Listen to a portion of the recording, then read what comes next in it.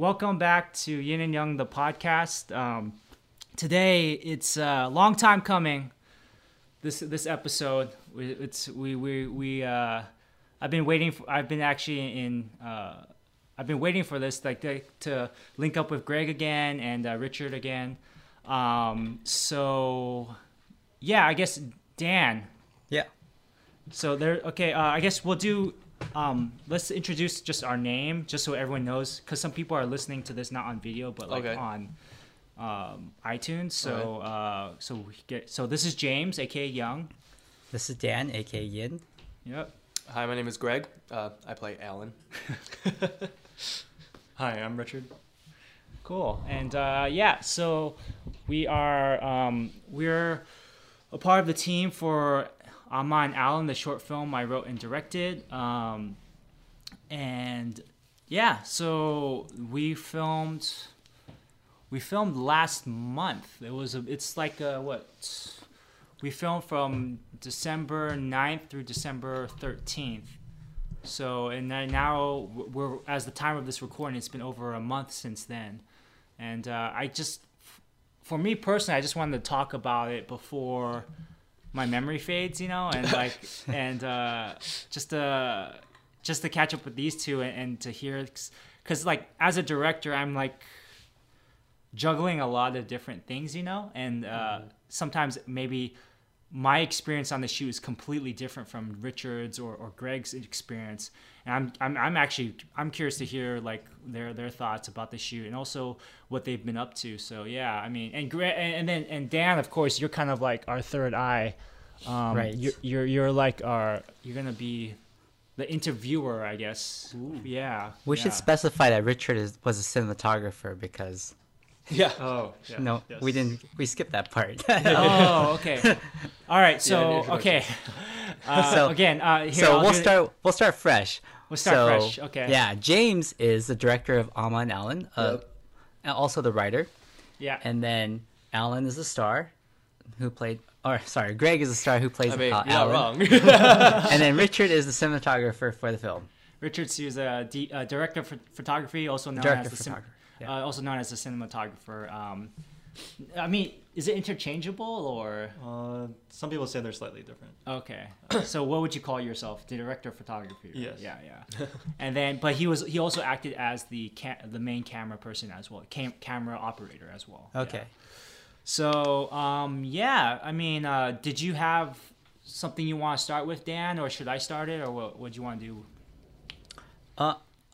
I just want to know what drew both Richard and Greg to this project. I mean, was it something about the writing or the chance to work overseas? Have you guys worked overseas before in Taiwan?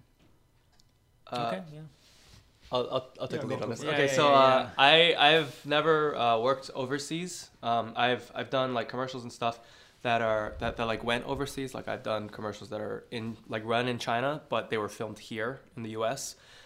So for me, it was definitely part of it was to just be able to travel for work and just like see how like things are run on like in another country, and to be able to say that I've traveled for work. But more so than that, it's honestly like during the audition process afterwards, there was an interview that James conducted with all the like people who had callbacks that he liked, and during then we really got to talk to each other. We really figured out like I think it's really cool just to be able to talk to him as far as like, because he wrote it as well. And most of the times you only see it from the director's point of view of like, okay, this is how I want to see it shot. This is how I want to see it, XYZ done. But like from a writer's point of view, like it's almost like it resonated with me a lot because especially being in ABC, like I am pretty similar to Alan as far as character goes. Like there's definitely a language barrier between me and both sides of my grandparents because neither of them speak English. And my Chinese is not excellent by any stretch of it, but it's like barely enough where I can like speak to them just a little bit, and I think a lot of it comes from like there's a lot of like kind of talk of not really regret, but like just kind of the sense of like there's so much more that you can know about your grandparents, about your family line that is kind of lost because I don't speak the language that they do, and so although I do like want to spend more time with them, want to get to know them better, my lack of the language kind of puts like a barrier on it, and I think that's like there's a lot of that in the story of like kind of like the love between family, but also kind of the frustration of like a language barrier. And I feel like, especially as an ABC, and I know plenty of other people who are in my situation as well, who are, especially in the U.S., where, our parents, grandparents moved from Asia somewhere, and like because of that, we've lost I know a lot of ABCs who don't actually even speak Chinese at all, and I know that all of them are like, they pretty much regret it, but at the same time, it's weird because in the U.S., you don't really need to speak your home language because everyone here speaks English. Right. But at the same time, it's that weird feeling of like losing, not really your identity, but like a connection to, like the older generation because of that, language difference. But anyway, long story short, my main interest in it was honestly just that, like how it's like a real story for like Asians of our generation, where there aren't many stories like that around. Most of it, if they throw in an Asian person, it's like for a token Asian person, or like the stereotypical roles of like Kung Fu master, or like a nerdy business person or whatever. But they're not really like fleshed out like this character Right. is. Yeah, because I know for the audition, I used like a monologue that's towards the end of the film about basically a police officer questioning Greg's character, Alan, about why is your Chinese so bad, and that I think so. I'm kind of no. I'm glad that's something you got from it. Yeah, because that's definitely all I'm trying to do is write from experience and from what I've seen. And also just what you said made me think about.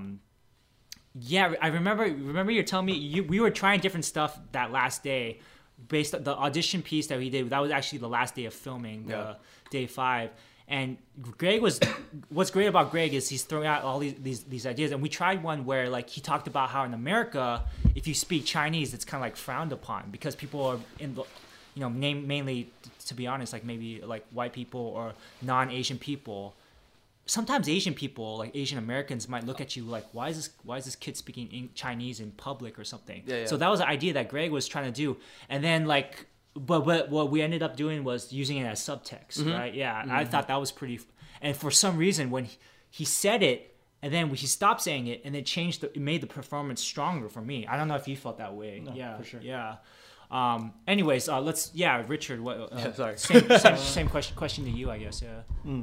Well, you were showing me earlier drafts of the script, and yeah, Sorry,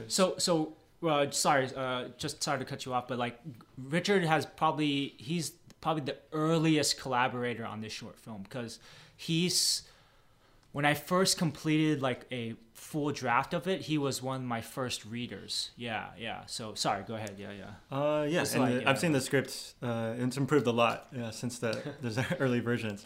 But yeah, for the similar reasons to Greg, I think what like resonated with me from the script was the character of Alan being Asian American and growing up speaking Chinese, but then forgetting it and then coming to regret it later on because of wanting to get a better connection with your culture and your family background and your older family members.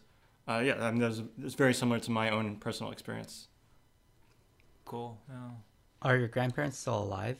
My grandma on my mom's side is still alive. Yes. Okay. And what about you, Greg? Both my fathers they're both passed away. Both my grandmothers are both still alive, but they're both they're old enough where they have like one of them has dementia and the other one has like depression, and so it's kind of like not to get too into it, but obviously like they're not the same kind of person that they used to be, you know what I mean? Where like the sickness has started to get to them more, and I think even that kind of played more in the sense of like I should have like gotten to know them better while I still had the chance, and like now it's like I can still talk to them, of course, but it's not exactly the same, if that makes sense. Yeah. I mean, to that aspect of language, I personally grew up speaking from the age of like 0 to like 4. I was speaking like a mix of like Taiwanese and Mandarin because I spent like a lot of time in Taiwan when I was a baby because my parents, they couldn't really take care of me because I had 2 older siblings, right? And so my grandpa and my grandma, I was going back and forth between Taiwan and California, at a very young age, so I was just like speaking like this gibberish, you know, like ni hao what, what got it going, you know, like Like a mismatch like of a all the mismatch. languages. Yeah. So then I think a doctor told my parents, like, when I settled to get ready for kindergarten there, and I was just like, you know, my mom told me there's an episode where I'm in the car and I see my older brother and sister just speaking perfect English to each other, and I'm just like looking at them like blah, blah, blah. And I'm like I can't engage in their conversation. Oh, wow. So so I guess a doctor said, oh, just speak to him in English at home. And then I lost the language, you know, fairly quickly, especially in that environment. Yeah. So because I Like, settled in the U.S. for kindergarten, and then but then what's crazy is though that my grandparents raised me from like, they came from Taiwan to the U.S.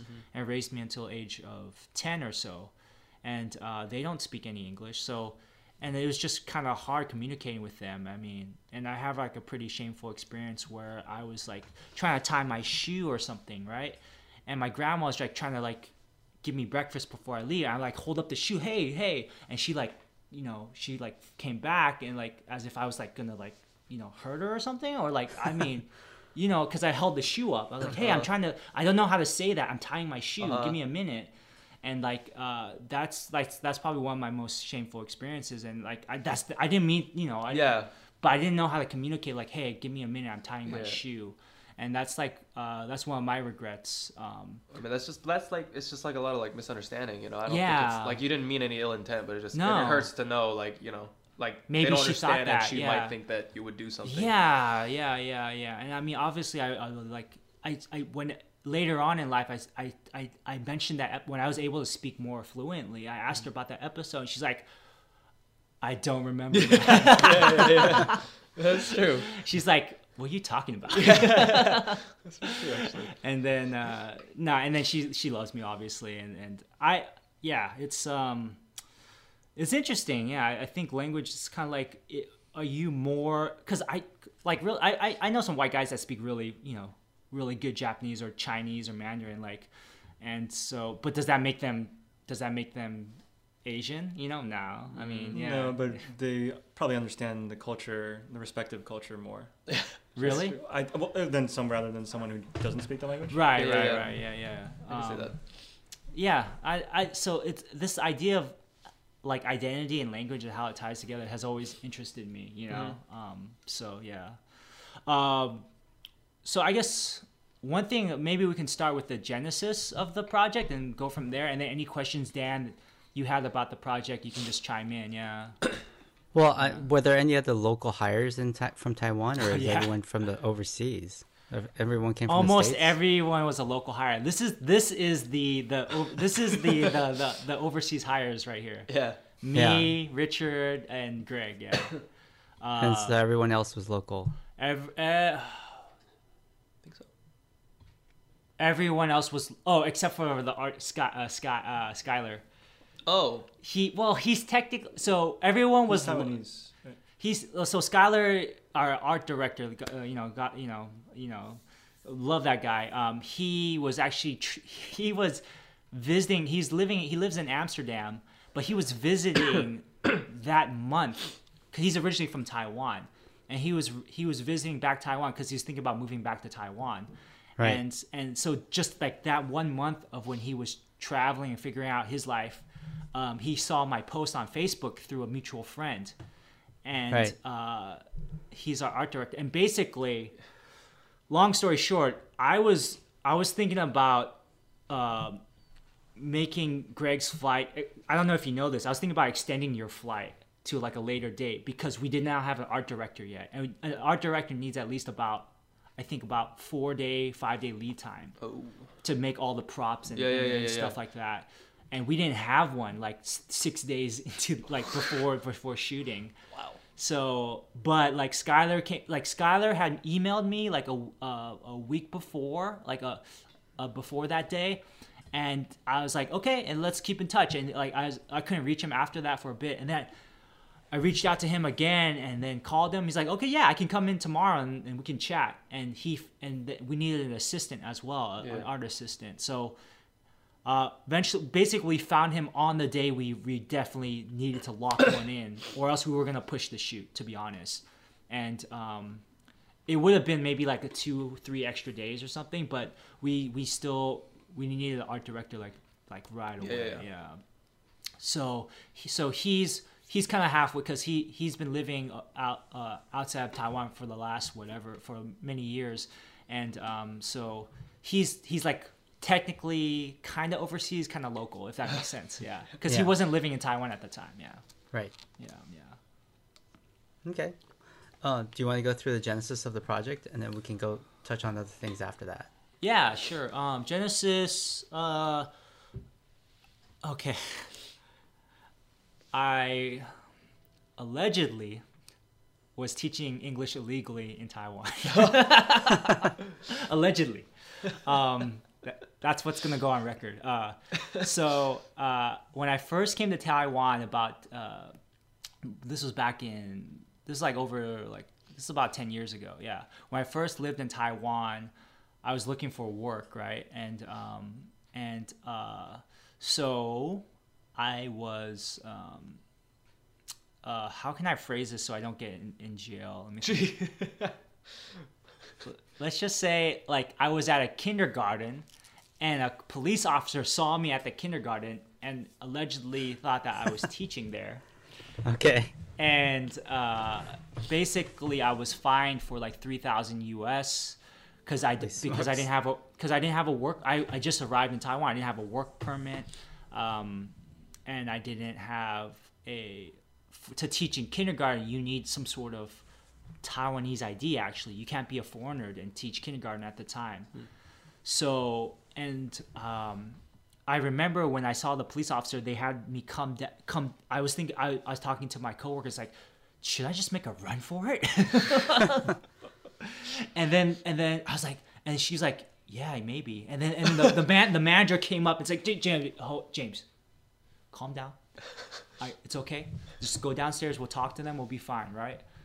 I was like, oh, fine, okay. I to be honest, I probably should have made a run for it. Like, that's but so I went down, and what was interesting, they started speaking to me in Chinese. I just got to Taiwan, so I knew some basics from like taking some classes in college, and I was just like, and I pretended like I didn't know English that well, like I was like Taiwanese.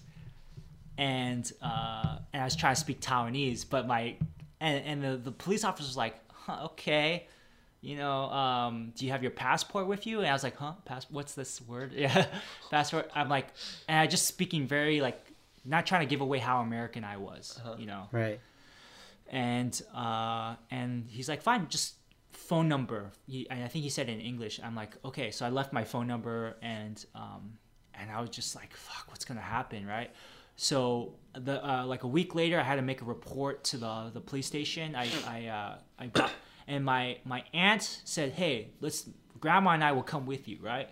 So my grandma and I and my aunt went to the police station, and basically it was very routine. They took down they took down my passport information, and then my grandma like told the police officer, hey.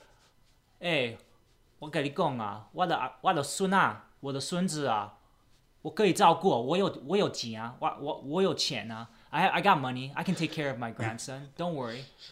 And I thought this like kind of funny, but like this image of my grandma would take with me and trying to protect me at the police station kind of stuck with me, and I remember eventually, long story short, I was able to get off the charges, but I could have been deported, like no joke. Yeah. And it was really, and the thing is, I had just met like a really cool girl at the time in Taiwan, who eventually became my girlfriend at the time. So I was just like, things were clicking here. I met someone cool, and I want to make sure I'm here for see my family, my grandma who I haven't seen in a while. so and then I remember as a writing assignment for Sida, which is a university where I was studying Mandarin at. I one of the assignment like a year later. This was like a year after this had happened, and my Mandarin had gotten a lot better, and we had to write like a short story, like a very very short story. And I remember this incident, and I wrote it into a short story. And then the teacher was like, "Dude, this is pretty good." Yeah, good job by that. By the way, I was really surprised that this guy, he doesn't speak any Taiwanese, and he learned like basically on the I don't know. I'm pretty much fluent now. It's on my resume. And so that episode stuck with me. And so when I first met Richard years later in community college, I was making this transition from like I tried acting for a little while, but I was like, you know what, I want to learn like behind the scenes. So I was taking a lot of community college classes. I met Richard at De Anza College over in Cupertino, and then I moved for work. I moved closer to San Francisco, and I started taking City College of San Francisco community college classes. And there was a screenwriting I took screenwriting at De Anza, also at City College. And at City College, there was a short, I had to write a short film. I was like, you know what? Let me take this short story. To be honest, like, maybe it's out of laziness, because I was like, man, what am I going to write about? I was like, wait, I already have this short story. Why can I'm just going to steal from myself. I'm going to steal from myself, yeah. So I stole from myself, and I took the short story, made it into a short film. And the teacher liked it, and then... And then when I applied for grad school just fairly recently in 2015, I was like, let me revisit this. And then I retouched it up, and I got in as part of my portfolio. And I was like, you know what, maybe this story is not bad, and I liked it.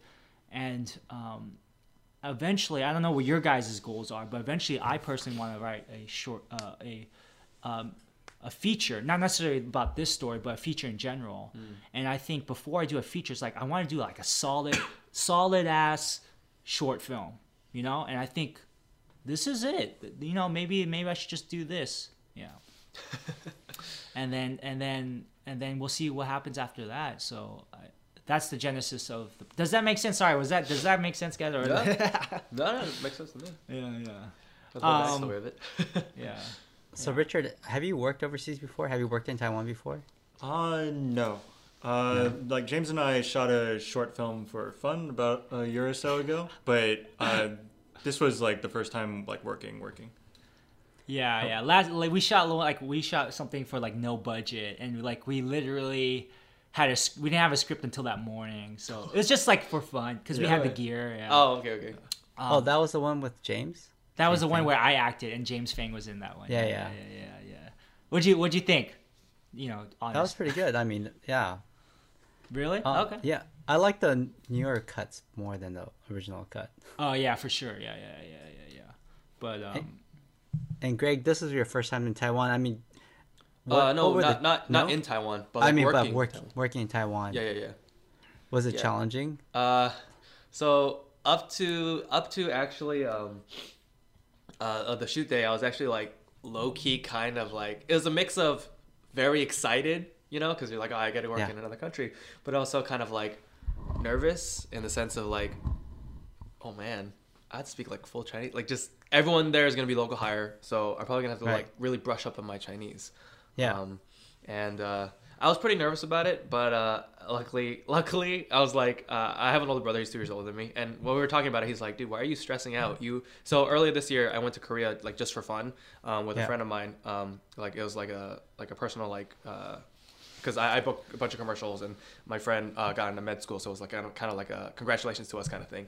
And we got around Korea for a week without neither of us knew any of the language, and like they didn't really speak English there, so it was pretty tough.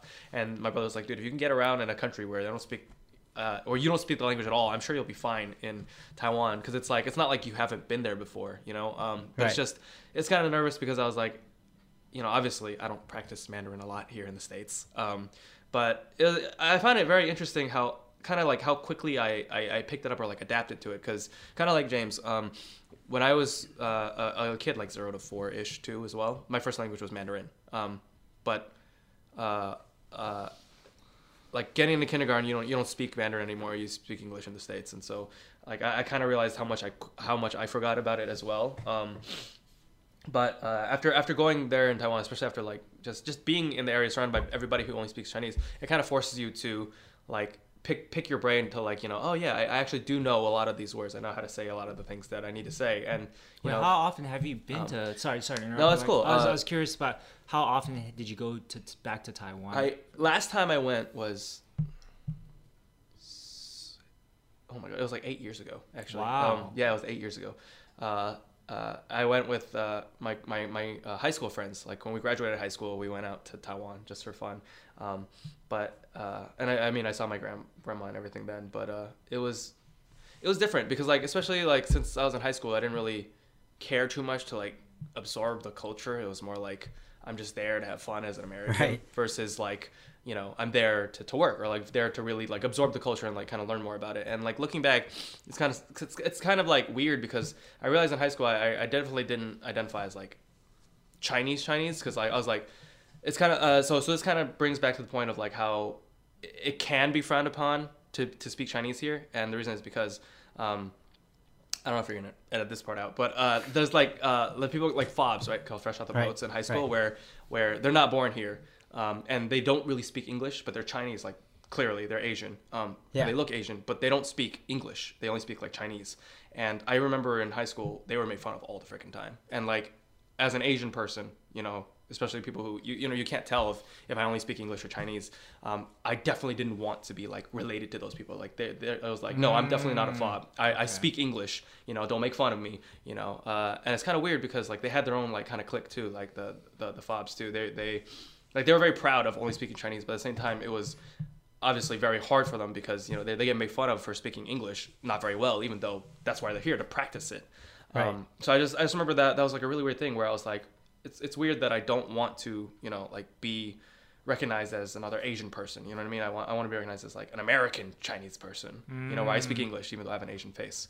And it's kind of weird because like for a while, I guess I kind of like had a disconnect kind of thing with that, where it was like, I mean, times have changed clearly, right, where like people are a lot more accepting now of everything. But I remember back then it was like, if you don't speak English, why are you here, kind of thing. And it was like it was like a sense of hostility to it. Like nobody would be like up to your face like blatant racism, but it was like that kind of undertone of like making fun of you because you have like an accent. And it's like, well, dude, if you really think about it, now that you're older, you go to a whole nother country and you learn their language, you should be pretty freaking impressed that they can even speak your language a little bit. Like, let's be honest, how many of you American people can go to another country and be like, live and like speak their language, let alone like read and write it or go to school? So I mean, it's just like kind of funny how narrow-minded, I guess, or like closed off I was as like a kid, where it's like, this is all I know, and like being cool and all that stuff, versus like the real like open world of it all, where it's like, no, it's very impressive that they can speak any English at all, versus you're making fun of them for it. Like they're trying to better themselves, they're trying to learn stuff. I mean, like all these international students, they have to do reports and essays in English. And it's like in English. Oh man, like, if I have to do that shit in Chinese, I was literally thinking that. I was like, I'm out. Like, I'm out. Can I ping English? Like that's basically like discount English and Chinese. Basically, I'll write English Chinese for you,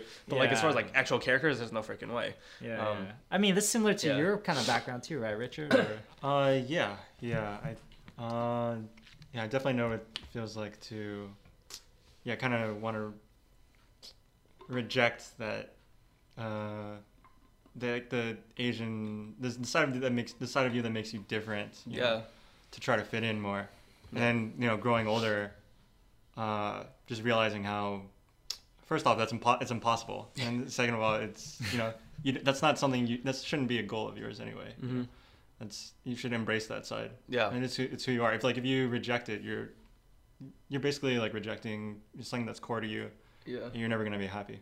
I'm curious. What do you guys identify as? That's freaking. Do you guys identify as Taiwanese, Chinese American, American? Like, what if someone asks you, "Hey, I think. I mean, now that I really think about it, I honestly think like I don't put so much onto it. Like okay, this is gonna sound super hippie and stuff. It's like Oh. I don't put so much on labels, Oh, but this like guy. no, but like for me, it's honestly like, because if you say like I'm American, then it kind of comes like they all come like with stereotypes or like preconceived notions of like what that's supposed to mean. But like for me, I'm honestly like, if you ask me, I'm say I'm Chinese, but Taiwanese specifically. And then I think the fact that I speak English perfectly, like I don't need to even say like Chinese American or Taiwanese American. I just go I'm Chinese or Taiwanese, and then that's it. You know what I mean? That's how I identify. And I think that's really it. And I mean, this is kind of like going back on a point, but to what Richard said. But it's like, if you're like denying that part of yourself, because it's impossible to like, you know, totally fit in, because obviously look different. But like that, it's not a bad thing, you know. It's like to embrace that different side of you. It's what makes you unique. It's like the positive side of it versus, you know, like, oh, I'm different and that makes me weird and like blah blah blah, negative, you know. I think it's definitely more what he said of like, if you keep denying that side of yourself, you'll never really be happy, because you can't really escape who you are, you know what I mean? Right. And I mean, I don't know, I like that. It makes a lot of sense. So for both Richard and Greg, when you guys were growing up, did you guys grow up around a lot of Chinese people, or did you like grow up more in a wider neighborhood? Yeah, I grew up in the San Francisco Bay Area, so there was a Yeah. decent amount of Asians around. And Greg? So mine was actually the same. Like I didn't grow up in the Bay Area, but I grew up in like SGV, where there's a lot of Asian people. Right. San Gabriel Valley. yeah, San for Gabriel those Valley. who don't know, Sorry, San Gabriel SGV, Valley. what's up? 626. We got good boba. But like, even though I grew up surrounded by Asian people, I always realized that like the Caucasian people like there were not as many. Like they were the majority was definitely still Asian, but like the few Caucasian people that I knew, like they the way that they acted, almost like, even though they were technically a minority in the sense of there's less of them in our school, you could tell that they kind of like they just like acted like they were better than the rest of us. I know there's like a really general way of saying it, and I don't really know how to say it, but like, besides the fact that like really like it just like the Caucasian people always hang out with each other, right? And It's for some reason, even though there's like so many Asian people, like all the like cool kids, like the popular kids, Asian kids, they were all like the really like whitewashed or like whitewashed Asians. Like they were the people who like totally embraced American culture, who always try to hang out with the Caucasian guys who try to do like cheerleading and baseball and whatever. Versus like if you like anime or something like that, or like Yu-Gi-Oh, you were like the nerds who were like, ew, nobody, you're not cool. But like that's, I don't know, it was just weird to me that like, even though now that I think about it, there were less Caucasian people in my school growing up, they were always like, as far as like hierarchy of like students go, like they were always the coolest kids, or like the whatever, like you wanted to be them, you wanted to be like their friends or whatever. And I don't really know where that comes from, but just the idea of there was just like something about that like made them think that they were, or like whatever, seemed more superior to all the other Asians. If I don't know how else to explain it. This is a sense of entitlement, I'm sure. Yeah. Basically. I mean, did you feel that way, Richard? Or maybe I didn't consciously realize it, but I think I probably picked up on that. I got that feeling, I guess. Yeah. Because I mean, like I got the feeling, like if you want to fit in, like reject that Asian side. Yeah. And it's like weird. It's like no one says it explicitly to us. Well, I think maybe sometimes they do, like in the movie, you know, like I remember it's like one of I think forget which movie. It might have been like one of the newer Terminators, but it's like speak English, you know, like he was like saying that, like someone saying that to like this refugee that was just after Skynet took over, whatever. Spoiler.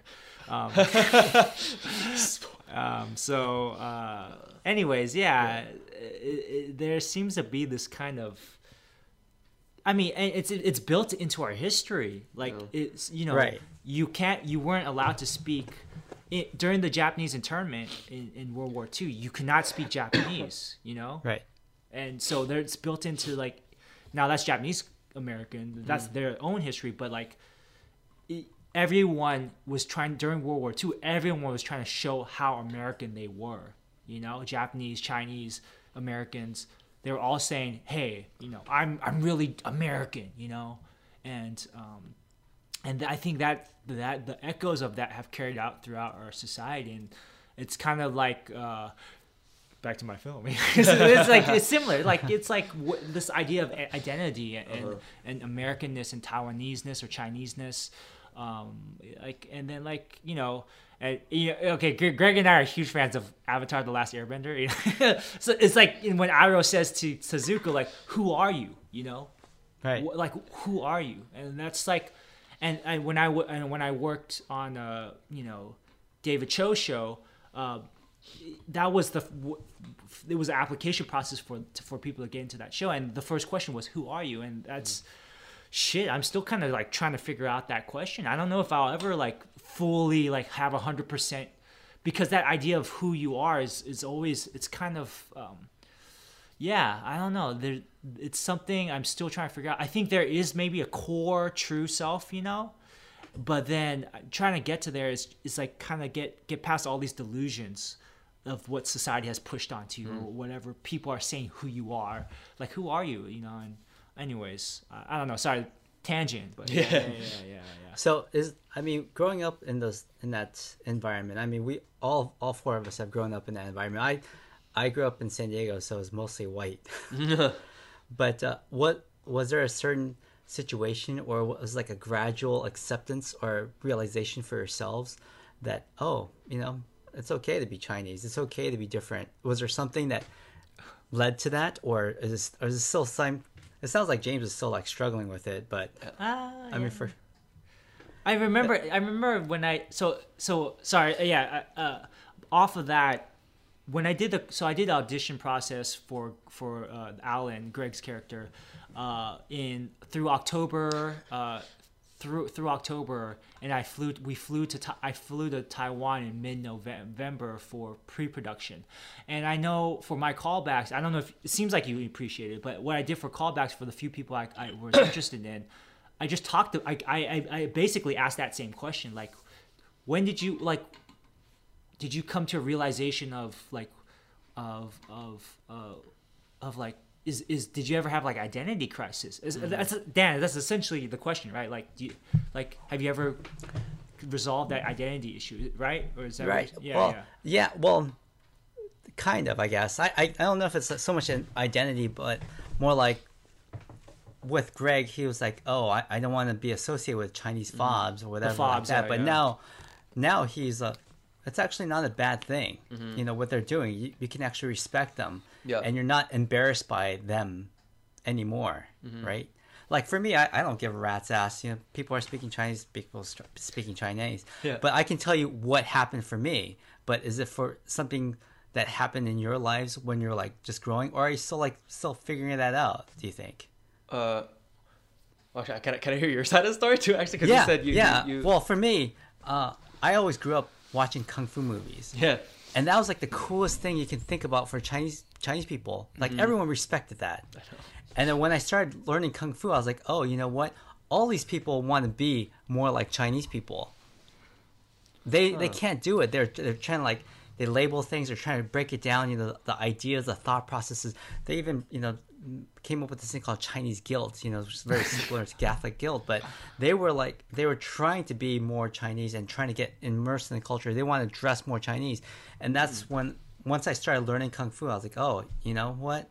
It's not that bad. Be Chinese. Our food kind of smells sometimes a little bit different, but when I was a kid, I was like embarrassed by it, but now I don't give a rat's out. Also, age helps too. Yeah. Okay. I guess for me, it's interesting because kung fu movies obviously big thing for Asian people. That's like one of the few one of the things that like my dad and I used to always watch together. That's like something that we would love. But it was kind of weird for me because I didn't get really like into martial arts. So I think for me, it wasn't, for my personal life, it wasn't so much focused on like the positive sides, like where people like, because there's like two sides of the Asian stereotype. You know what I mean? Where it's like you're either the really cool martial arts badass, or you're like the really quiet, awkward nerd.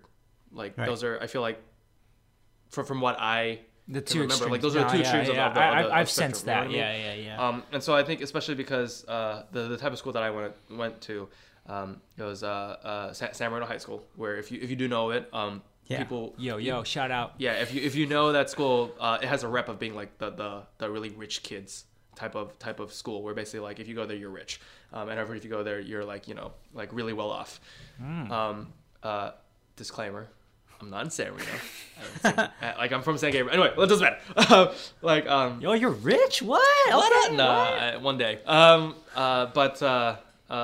digress. The point of all that is, it was more focused on like the nerdy Asian, because that's like the type of people, like the Asians that went to my school were mostly, they were the nerdy Asians. Like they were the like kind of stereotypical where like we don't really say our feelings, we don't really talk and like start crap. It's more like, Right. it's almost like kind of like being a pushover, but I think it's almost ingrained in our culture where it's like you don't like blow up and like cause a problem with everybody. If you have a problem, you don't cause a scene. You Stay figure it out quiet, and you just keep quiet about it. Everyone has problems too. You just keep it to yourself and you figure it out. Whereas like other people would maybe more be like, if they have a problem, they'll say it out loud. They'll just like they'll stand for themselves. You know what I mean? Or stand up for themselves, which I think there's good and bad to everything, obviously. But I think at least a little bit more of that would have been good. But as far as like coming to terms with it, I guess, like what you said of like people want to be more like Asian people to certain degrees. I think it's kind of weird. I don't like hold like a hatred for it, where I'm like you don't want to, I'm not Chinese, like obviously I'm Chinese and I'm okay with that. But I think it's just like kind of a lot of films, at least the ones that I saw, since I did not do martial arts, like I was like, okay, then my side of the coin is the nerdy side, because I'm not the badass who does martial arts, so I'm the Asian that's quiet and book smart or whatever, which is more or less worse for me, because like as model minority, they expect you to like be good at math and like be smart and blah blah blah, but like I was awful at math and I was a bad student, like just straight up I was bad at academics, I'm losing my train of thought. But So where did you fit with? right. Okay, right. So I think I kind of came to terms with it. Like honestly, it was more very recently, I'd say, like because there was no shame to it, but like growing up, I remember my point. Okay, so growing up, the other side of the coin besides martial arts master was the nerdy one, and I remember, especially male Asians, like very emasculated as far as like Hollywood goes, like where if you see an Asian dude, they're usually really fobby once again, where they like don't really speak English and they're used as the butt of the joke. Like you laugh at them, you don't laugh with them. It's more like they don't say something funny where you laugh with them because they're a funny person. That you laugh at them because they're weird and they have like an accent. You know what I mean? Or they're like, not the typical masculine male where like, you're big, you're buff, whatever. But they're like usually scrawny and skinny and they like say something dorky or something. You're like, oh, that's adorable. You know what I mean? And it's like, you gotta push them aside. And I think that's the one thing where I was like, in a weird way, I've always kind of been like, I don't want to be seen as that stereotype. Like I love being an Asian person because that's who I am. But at the same time, I want to change the way that people perceive it, as far as like, Asian guys are not just the nerdy, awkward dude or a martial arts master. Right. There's more to us, surprisingly. We're humans. Yeah, and I think like obviously in recent years, like very recent years, there's been a big shift in that kind of mentality where it's like you don't play into the stereotypes as much anymore. Where it's like Asian men can be sexy, Asian men can, like there's a big difference of it. And like for that, I'm very grateful. So I think that's why I'm like starting to feel like not more comfortable in my skin, because I have always been kind of like that, but I feel like it's almost like it's catching up to the way that I perceive my ethnicity. You know what I mean? Where it's not just where we're one or the other extreme. We're not just like, or like how like Asian women are like fetishized. You know what I mean? Like it's not where we're either martial arts masters or nerds. We're an actual, like there's actually more to us. We're not just always that stereotype of whatever you kind of categorize as. You know what I mean? Yeah. Right. And then Is that so question? No, I got yeah. And then because you're in front of the camera, and you're and then what I appreciate is like you're active, you're part of that movement. Being we're part and so Richard, for you're behind the camera. What are your thoughts? You're not necessarily in front of the camera portraying these characters, but like do you like? Well, first off, the question back at you, what about your identity, or have you had a resolution to your identity? Yeah, I think it's relatively recently too. Like, kind of for similar reasons to Greg and Dan, through the media. I think just personally seeking out more Asian films and Asian music, and just seeing Asians portrayed in a way that they're very rarely portrayed in America. yeah, just seeing like Asians being regular ass people or cool or desirable or sexy. You know, it's like you just it's sad, but you hardly ever see that here. Mm-hmm. And then yeah, that made me accept it a lot more. And also reading Eddie Huang's book, Fresh Off the Boat. Oh, that, yeah, that yeah. kind of blew my mind open. How he just like totally forgot about fitting in, and he just embraced like fitting out. I never read that. I think he introduced that. Yeah, you introduced that book to me, right? I Yeah. think, yeah. And I was like, sure, because I think the show was coming out. I read it, and I was like, oh shit, okay. Yeah, it's a Yeah. lot better than the show. It's so much better. No, it's like the book. Like, what was the book is like legit Chinese cuisine. Yeah. You know, and then fucking what's the show? It's Orange Chicken. It's like Panda. it's like not even good Orange Chicken. It's like Panda Express Orange Chicken. You know, like I mean, the show's a start. It's maybe I'm No, expecting too much from the show. Of course, ABC is not going to have a show that's going to perfectly mimic the book. Yeah. But yeah, maybe. But I definitely yeah. think it's a good start. It's Like, a good I start. do Yeah. agree. There's It's like like the first season. There were some few. Yeah. Yeah. So, one thing I'm curious is like, one thing I was curious about after the. So yeah, these are some things I talked about in the callbacks with the actors.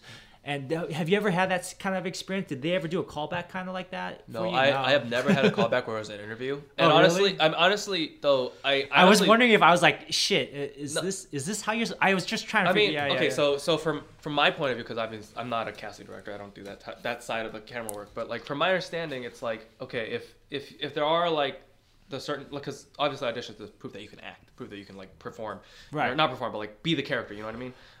And I think I almost I kind of I don't know, I'm half between the way the callbacks work, because Yeah.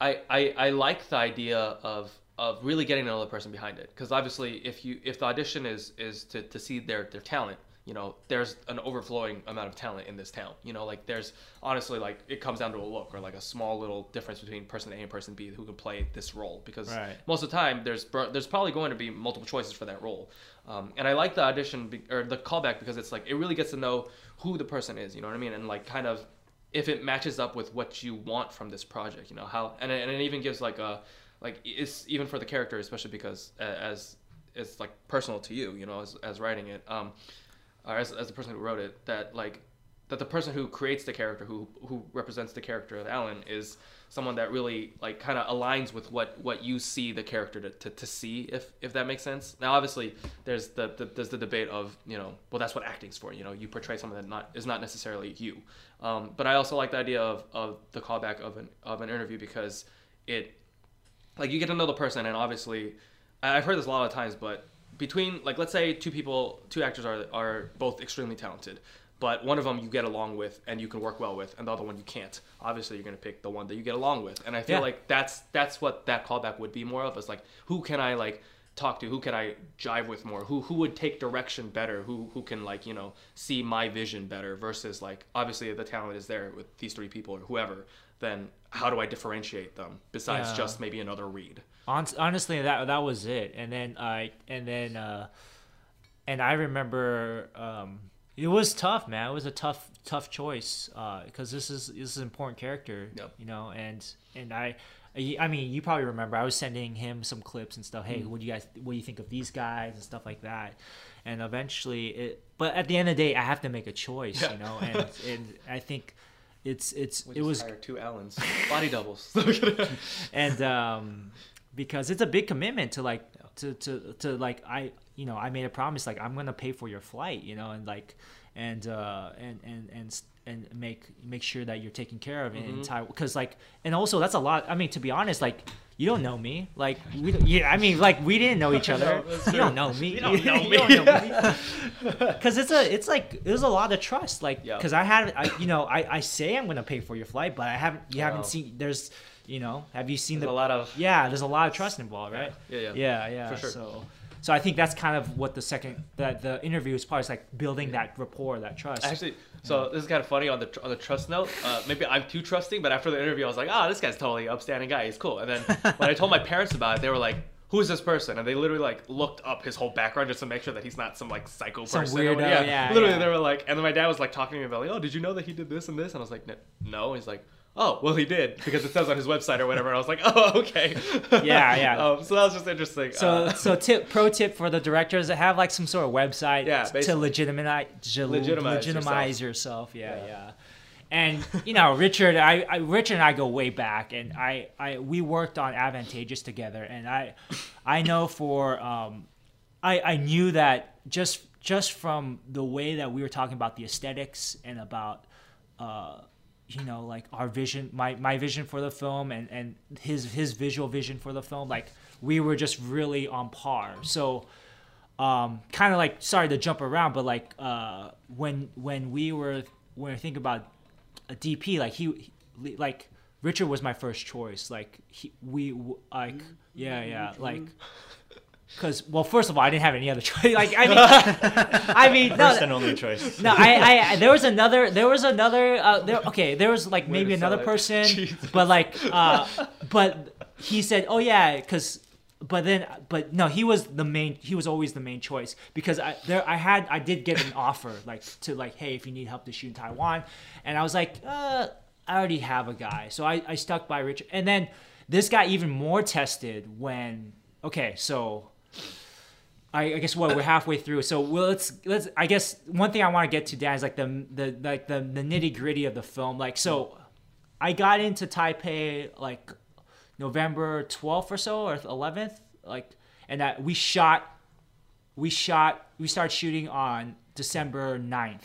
Okay. Mm-hmm. So that's like less than a month of prep, which is kind of ridiculous, because there's a lot of pieces that were not coming together yet. And so, but I had Greg, so I was like, okay, I got Greg, he's locked. I had a grandma character already locked down that I met from a year ago. Mm-hmm. So like real talk, when Richard and I shot that mini short for fun, we were also there to help shoot footage for this Kickstarter video, which is probably, by the time this comes out, I'm gonna have ready and help promote for the Kickstarter. But So we were thinking about that, and then I was still looking for a producer. To be honest, I've been a producer before, and then for my short films, I've always produced my own short films, because I just felt like, in my mind, for some reason, maybe it's my own, myself blocking myself, but I was like, no one wants to do this. Like, no one would be willing to do this much work for me, for just for the promise of pay, but not actually getting paid up front, maybe right. For because being a producer, you're essentially doing everything the director doesn't want to do. Basically you're doing everything, and that's not it's not really that creative. It's just logistics and getting people and getting shit done. And that's something as an independent filmmaker, I always considered that, to make my own movies, I have to produce my own movies. And so I was like, you know what? And I think, Richard, you made a good point. It's like, James, hopefully you can find someone to, you can't do everything, right? I was thinking about even acting it, real time. Yeah. I was thinking about acting it too. And anyways, I was looking for a producer, and a friend I posted online 3 weeks before shoot, 3.5 weeks before shoot, basically really close to shooting. And I was looking for a producer to help with location permits, finding the missing ends, a hair and makeup person, an art person. Main thing was locations. I had 2 of the locations down from prior location scouting, but I didn't have a prison yet. We wanted to shoot at a prison. I was like, I have no idea how to do that. I've never worked in Taiwan before. So a friend had reposted Xiaopo, shout out to Xiaopo. He helped save the film. He recommended to our producer Kara, and Kara's she made this film from low budget to oh my god, really high production level. So she was mutual friends with Xiaopo. She saw him repost it, and she's like, I've seen this. And then Xiaopo called her, and she didn't pick up the first time. And then he called again, because he saw me trying to get some he called again when he saw like me post on Facebook again, and she picked up, and then they started talking, and then she set up a meeting with me. And I don't think I remember when I told you. I said, "Oh, hey, we might work with this big company." Like after we had a production meeting, we saw the lenses and cameras that we might be working with, and then afterwards, we went to get some food, Richard and I, and he's like, "Hey James, thank you for hiring me on this." And I was like, fucking Richard, don't start this right now, like, because there's already a lot of pressure, like, because come on, think about it, like I started from like this small production, like, and Greg came on this with like belief that I was like legit, You are. What? Yeah. I mean, yeah. And then he talks like he's a con artist. My God. Yeah, no, I had this, that feeling of being a fraud. I like, get you. Yeah, Yeah. That feeling of like, I mean, shit. plus it's like all on you. You're the director. You're the writer. All this is kind of riding on you, and like so you it's kind of like your production. It's your baby. You don't want it. Yeah. You don't want your name attached to it and for it to be like a flop. Yeah. And then that's like what you're known for. You Yeah. want to build a repertoire of like. You work with this guy and good things happen. You know what I mean? Versus you work with this guy and you don't want to work with this guy. So before we met with them, so Richard and I had we worked on this lookbook, and Richard did most of the work on this lookbook for like, because before we met them, they sent us. She's like, okay, yeah. So Cara said, hey, let me get some of your resumes. So I went asking around for the people who had already said okay to the film. So by that time, I already had maybe a very skeleton crew of a makeup artist, Annie, thank you, Annie, Bai Mao, our sound guy, what's up? Shout out to Bai Mao. We also had David Cho. He came on. He's a big help in the beginning. He was going to be our first AC, but eventually became a production, production coordinator / production assistant. And then we also had, who else do we have? Let's see. So Annie came on, Bai Mao, David. Yeah, Richard, and then art department and all the rest of the people. Yeah, the art department came later after we found. Okay. But like we had the skeleton crew, but I really wanted to show like, okay, who are we as like like we're not some slackers. So we prepared like this little printout. So then when Cara saw, I was like, oh damn, okay, you guys already prepared. Okay, they saw that we ain't joking around. We're not messing around. Yeah. And she appreciated that, and she always told me later, like, because I remember after getting the call from her, like, to like, hey, yeah, I'd be interested. That I was like lying down on the ground on my Airbnb, like, oh shit, can I do this? Like, am I good enough? Am I worthy enough? I guess is if we're gonna get like existential here, like, am I worthy enough? And yeah. So I don't know. Did you go through any of that when you saw their? So see, she sent us. So I sent our resume. She sent us her resume, and then her Tonga. So Tonga, shout out to Tonga. Yo, our gaffer. Yo, Tonga. 真的他很棒。So he's great. We saw their resume. And I'm like, dude, like you. I feel like me sending you our resumes is kind of insult, because their resume is like, all right, you want to talk about this? Yeah. I mean, we looked at their resumes, and it's like some of our favorite films are on there, right? Yeah, I was intimidated. I mean, what would you feel like going to that meeting? I was pretty nervous. But I mean, once we met them, they're both really down to earth, Cara and Tonga. Yeah, they're just so real awesome people. They're just amazing. Really, no egos at all, even with the level of skill. Because you met them for the first time on set, I guess, right? What was your impression? Yeah. Okay, so I didn't know any of their resume stuff or any of that, so I was just like, I honestly went in like blind. I was just like, I don't know what's going on, but I'm here to do my work, and I'm gonna kill it. And then I went in there, and then like I remember walking on, and it's like a studio basically. I was like, oh, interesting. This is pretty big. And then I remember walking on, and the security guy stopped me. He's like, hey, what are you here for? And I said the name of the project, and he's like, no, who do you know? Like, why are you here? And I was like, Cara? And he's like, oh, okay. And he immediately switches personality. He's like, oh, come on. He meant on the rehearsal. This is rehearsal day. Yeah. And I remember like just walking onto the studio lot, and I was like, and I've done like big production stuff before, but for commercials, because that's where you know, like big companies, they put their money in Right. commercials and all that stuff. So I've been in like huge warehouses and stuff before, but I've never done that for like theatrical stuff. You know what I mean? And so when I walked on to it, I was like, oh damn, okay, this is pretty big. It's a studio lot. I got an office in Taipei. Yeah. That's crazy. And I I've was never like- had an office before. And I was like, okay, cool, all right. And then so I still didn't like. I honestly, I didn't know any of the resumes, but honestly, just after working with them, like because I've worked the gamut from like, you know, free non-union stuff and like just starting out short film stuff and like people who are like, you know, first year directing as undergrad to like, you know, bigger stuff, and like you could just tell when you work with people and they know what they're doing. Like it's just like professional. Like it's not and I don't mean it in like the cut and dry like business sense where they're like they don't have time for BS, they don't have time for any of this. They're like they're professional as in they know what they're doing and what they want.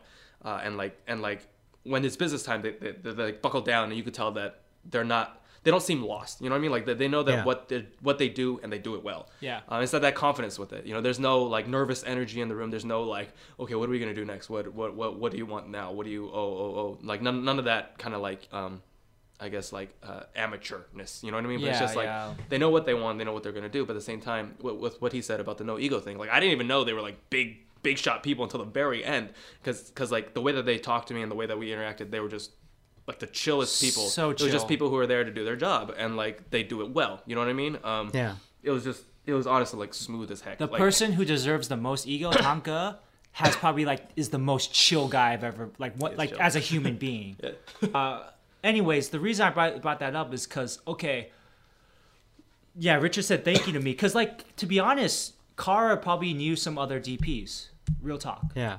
And then she asked me, and this is one of the pressures of working with a studio, is that, hey James, okay, I spoke with her. Like first it was just me that went to the studio by myself, and then I brought Richard later, after that weekend, and then I think it was weekend. Yeah, I brought him a couple days later, and they asked me, hey, Kara asked me, hey James, I'm willing to come on board, but you have to let me know. You have to be okay if I make suggestions, and if that's okay with you. If we have to change some things, change some people, if that's okay with you. Because at the end of the day, James, I want to make a good film. That's my goal. Hopefully that's your goal too. And I'm like, really? Okay, great. And she said, but I respect your vision. Is there anyone that you will not change? Like there's like it's for sure.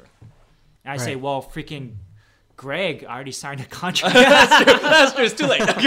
It's too late. Well, Greg already signed a contract, and then Richard, like, you know what? I thought of okay. So real talk. I thought okay, if I got like it flickered across my mind, but that was it. I was just like, nah, man. Richard's gonna be the DP, man. Like, because we already worked on the basically. And, we already worked on the look for the film together. And so, he's going to be the DP. And so we're one package. I told her, hey, Richard and I are one package. And she's like, Yeah. cool. Yeah. Yeah, like she made it sound like hella serious Yeah, at she first. would. Like, She freaking would. hey, as a producer, like I'm going to make some changes. I'm like, well, Richard and I are a package. Oh, cool. Yeah, I'm like, okay. We got Tenmu Yi, who's like he's not like internationally famous, but like everyone, like if you show him to like a random Taiwanese person on the street, they'll be like, hey, I recognize that guy. He's like he's paid his dues in the industry. He's a veteran actor in Taiwan, much older gentleman. So we got him, and that was through Kara's help.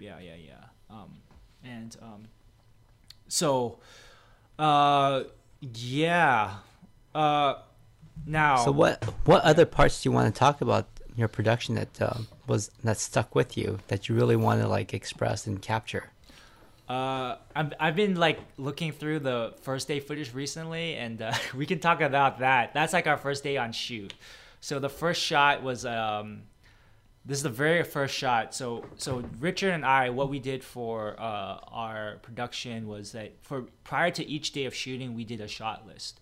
And Kara, she didn't really expect that because actually there's a lot of directors that she's worked with before, first-time directors who like they're just slackers. They just they come on set and like, okay, everyone do this without like any homework. But like Richard and I, well, we don't want to. We're not showing just.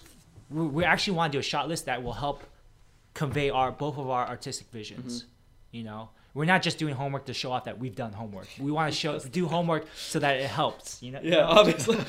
I don't think people really do homework to show that they do homework. You know, like, well, hey teacher Kara, I did the homework. No. It's more like we wanted to make sure that we had solidified our artistic vision. Yeah.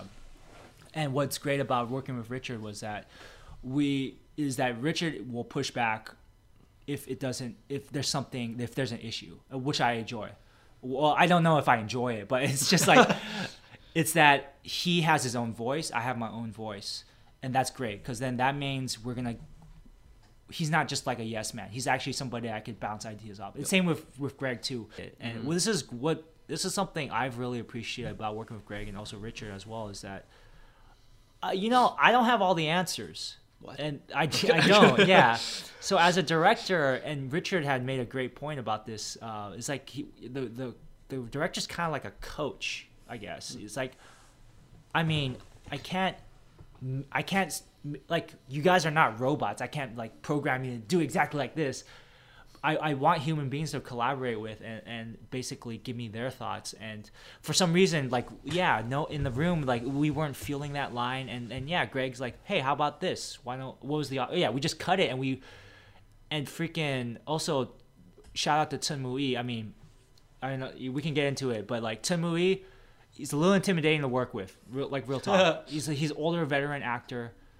So it was, but like, he really he can really act. He's a freaking, and he was able to he without even any direction he helped modify the lines and changed it to like where it really fit the script. Like he read he understood the heart of what I was going for. And Greg was great. It was like just like rolling with it. Like first day, freaking Richard, man. The most dollies I've ever worked with, like, you want to talk about why, okay, start with like the dolly shots. Yeah. So, initially, the first day of shooting is kindergarten scene with Greg is at the kindergarten and then Officer Bay shows up and sees him allegedly teaching illegally, and like, maybe, something's not right here. So, Richard and I talked about, and he's like, hey, because it's fairly dramatic, and we're seeing characters for the first time, it might be good to have a dolly shot. Oh, we want to visually separate. Like we're introducing Alan's world. And it's going to be cut back and forth with his grandma's world. So we were thinking, well, visually we could keep, the grandma's world more static as she's alone in her home, and then for Greg or Alan, he's out there. And ABC maybe make this thing more dynamic. He's younger, this kind of thing. There's more action going on on his side of the story at that point. Yeah. Because one thing we were thinking about, I don't know if you know this, Greg, but we were thinking about like Alan is American, like kind of. This is Richard's idea, and let me know if I'm not stating correctly. But it's like. So Alan was. Why don't you say it? Like Alan's world signified what kind of cinema? I guess. Yeah. Kind of. More, I guess more westernized cinema. And it's a generalization. Generalization. Yeah. Complete generalization, but it was a way to think of it that made it easier for us. And then I guess the grandma's side would be more representing like the slower type of like Asian art cinema. Art. Yeah, that's pretty cool. Yeah, that was kind of like a that was a general rule, but eventually it started fusing towards the end. And that's kind of yeah. I mean, we didn't stick to it religiously, but it was something to keep in mind when picking shots. Especially with the scene with you and Officer Bay. Like originally, I was thinking like freaking like Burning, like Lee Chang-dong film where it's like.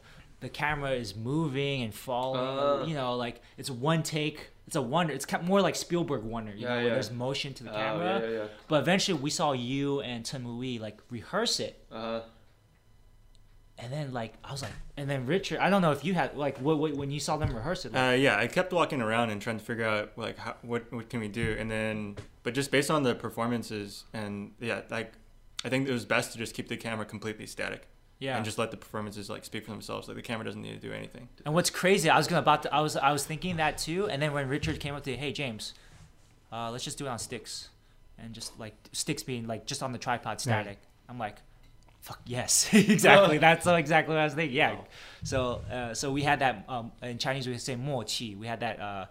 I guess the English equivalent is like silent agreement. You know, like yeah, we had that silent agreement already. Yeah.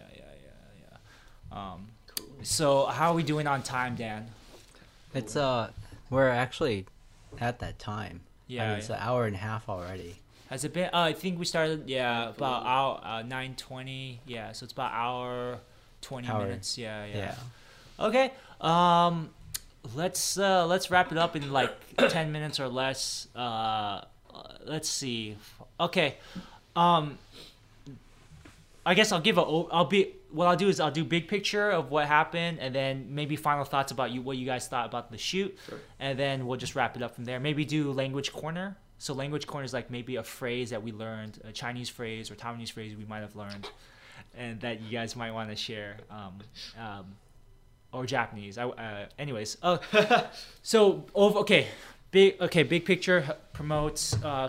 So I worked on this film called Alma and Alan. It's about 20 to 30 minutes. Right now we're looking for funding for the Kickstarter to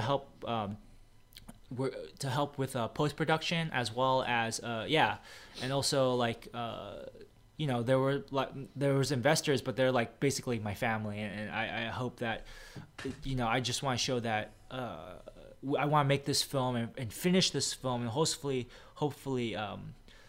because of this film I had to go into debt. I had to I had to borrow some money, and so hopefully with your support I can help finish this film, and also help and so we'll help finish this film and make it. And also we also need funding for festival submissions as well. And I think it's the biggest project I've ever worked on as a director. And then you want to speak to that? Like, have you worked on any project like this before, or? No, this is one of the best filmmaking experiences I've ever had. Yeah. The cast and crew were amazing. It was a great experience in shooting in Taiwan for the first time. Yeah. I mean, I'm overly verbose in all my answers, so I'm gonna try and copy Richard here. But honestly, ditto to that. Like honestly, it was just okay. I'm going verbose. Okay, long story short. Honestly, this is definitely the biggest like theatrical that I've ever done. But on top of that, it's just honestly the passion and like the professionalism and like I'm gonna say passion again, because honestly, it just, you could tell that it's something that people really care about. That everyone who worked on it, they have their own stake in it, and honestly, it was just a wonderful experience, like truly wonderful experience. Yeah, and I mean, I learned a lot from this film, and not just about like I learned a great deal about filmmaking, but also I learned a great deal about just like pursuing art in general, or like why do this, why suffer why struggle for this, because it's not easy. It's not easy. And I had fun. I had days of like intense anxiety or stuff, but at the end of the day, it's like, what, I think this story is worth it. Like hearing you guys talking about identity and stuff, like that's great. It connected you in a way that I hope it connects with other viewers as well. And I think it's worth it. Yeah. And at each stage of the project, even though there's challenges along the way, I think we all met them. And I think that's that's what makes life fun. Is that if life was always so easy and just whatever, flat, and no bumps in the road, it'd be kind of boring. But I don't know about you guys, but I had a blast. Yeah. And so we had just big overview. We had 5 days of shooting. We shot in Taipei, Taiwan. We also had 1 day in Lugang, You weren't there for it, but that was our like was that our longest day? That was our longest day, right? Yeah. Yes. If you're including transportation. Richard looks tired. He's like, yeah. Yeah, that was ridiculous. But like, once you see it, you probably saw in the screenshots I sent you, Dan. But like, yeah, the art direction and like they had set up lights there. It's like an old home. It's a side of Taiwan not a lot of people get to view.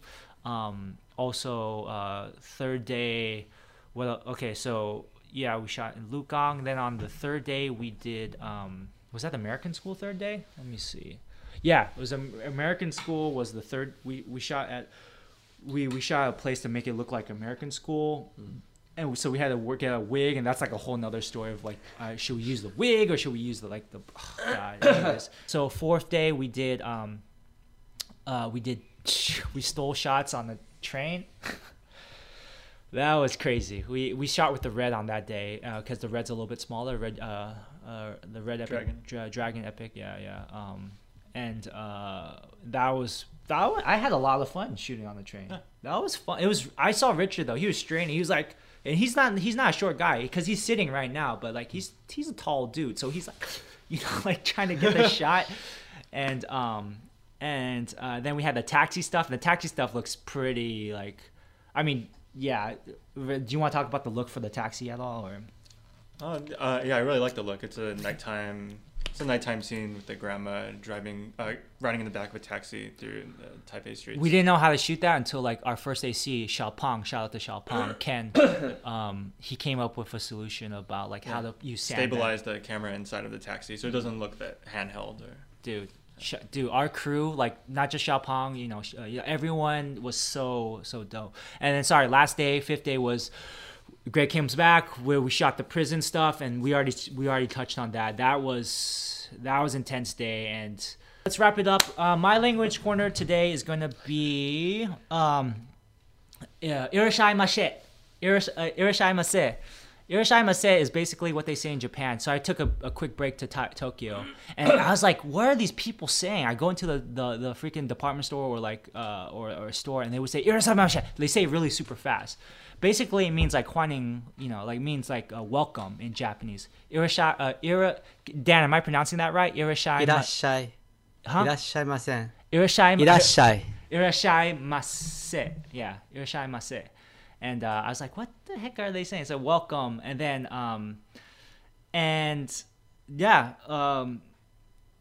the other thing I learned on set was something called Foxing.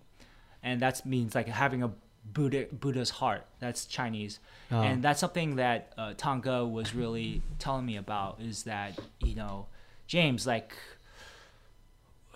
you have, enjoy the process, have fun. Because at the end of the day, that's all you have. How the film turns out, of course, we work and we're working towards a great goal. But at the same time, you have to, like, if you're not having fun or if you're not enjoying the process, then why don't you just get, like, why are you doing this? And Tonga, he's really opened my eyes, not just on filmmaking, but just about how to live. And he talked about having a Buddha's heart, whereas, like, not taking things too seriously, but still, it's crazy. It's like you work hard and you work seriously, but you don't take things too seriously. If that makes sense. Does that make sense? Yeah. I like that. Yeah, you're working. You're working well towards a goal or whatever, but at the same time, you're in the present, and you're enjoying that moment. You're enjoying the process. The process. Yeah. Anyways, do you guys have any? Language corner? Any language corner? Yeah. Mine is Washi Taiwan La. Because I say it a lot in this film, but also it just means I'm a Taiwan person. Yeah. Taiwanese person? I'm Taiwanese. Washi Taiwan La. Yeah.